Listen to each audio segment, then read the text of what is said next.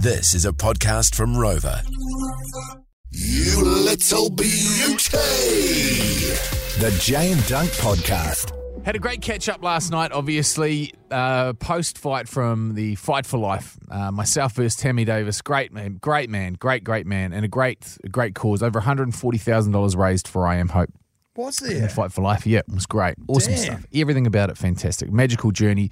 I was lucky enough to be trained by the one and only Shane Cameron. Shane Cameron has been an idol of mine since I ever saw him set foot within the ring. Since he stepped through the ropes, I followed his career from quite a young age, and to have the opportunity to box with him, to learn to box from him, and to be in his gym was an honour that I didn't take lightly, and became great friends over the course of the training because we spent so much time together.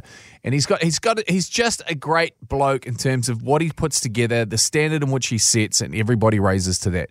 DB Dave Vason, who was one of my sparring partners, his cohort, his partner when it comes to work in their gym, he put me through the paces. Another one of the lads there, Stewie, was the first person to give me a hiding when I walked in there. It was great. Loved every second of it. So last night I took the boys out to Al Brown's Depot, which is one of my favourite restaurants, because once again Al Brown is a guy that I absolutely idolise. And Al shouted us a couple of beers. Thank you very much. And we sat there and we basically smoked the whole menu. It was great. Like top to bottom. It was an expensive exercise, but one that I was so glad that we did, purely because I got to spend time with the three of those lads. Not getting punched in the face. But also because it gave me an opportunity to ask Shane the questions I couldn't when we were in a serious training sort of environment. Now, for those people that don't know, Shane Cameron was selected by Mike Tyson's team to be his sparring partner for 3 weeks. They would spar every single day for 3 weeks in the lead up to one of the fights that Mike was in. Mike was in his savage best when he was sparring with Shane. And Shane was talking about it last night because obviously I had a lot of questions. Like, what is it like? What is the setup? Do you get paid to do it? Do you what are the rounds like? Do they stop and critique stuff? Or are you told to do certain things like the other fighter? And he basically went through the process. And it is a lot of those things. But he said it's amazing. The team takes you in.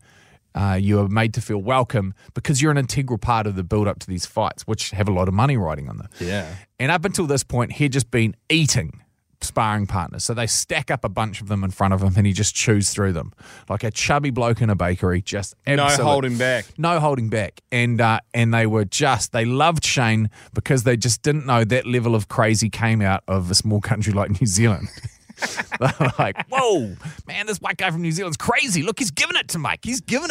Like his mates were telling us the story because Shane's very humble, doesn't really let a lot go. And they're like, wait, tell him about the boxing gloves. So part of the deal in Shane doing the sparring and lasting the length that he did, he basically just exhausted the amount of time that he had to spar with Mike. Unreal. And Mike loved sparring him because they just went at it.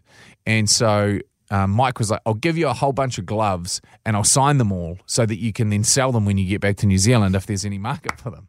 And he's like, sick. And he goes, after the sparring session, go and get the gloves and bring them back and I'll sign them. So Shane gets shouted up, goes out the front, grabs like a stack, like I'm talking about a stack. Like he reckons 20 pairs. Yes. And each one of them, Mike would pull out and sign both gloves, put them back into the packaging and sit there. So anyway, he comes back into the changing room when Mike told him to meet him, and he said, park up. I'll sign these gloves for you. So he sits down, he's talking to him. So when he walks in, he's like, oh, mate, sorry, I'll let you get changed. And Mike's like, hey, man, not a problem. It's 3.5. Take feet over here and I'll start signing the glove. So he sits down in his white towel and Shane's saying, like I'm a boxer, so my peripheral visions, like I'm always looking for something. Here we go. And so Mike's sitting down on this chair and he's in a white towel. So there's obviously big body, white towel, massive break in the line of the white towel, like basically split between his legs as he sat down. And he's like, it looks like the towel's being split in half. You can kind of see it out of the corner of his eye. So I can see, it looks like he's got two towels that are tied like they've been, almost cut like culottes. And so out of the corner of his eye, he basically saw the absolute warhammer that Mike Tyson is running. It went straight down over the edge of the seat and down past the edge of the towel. Oh, my God.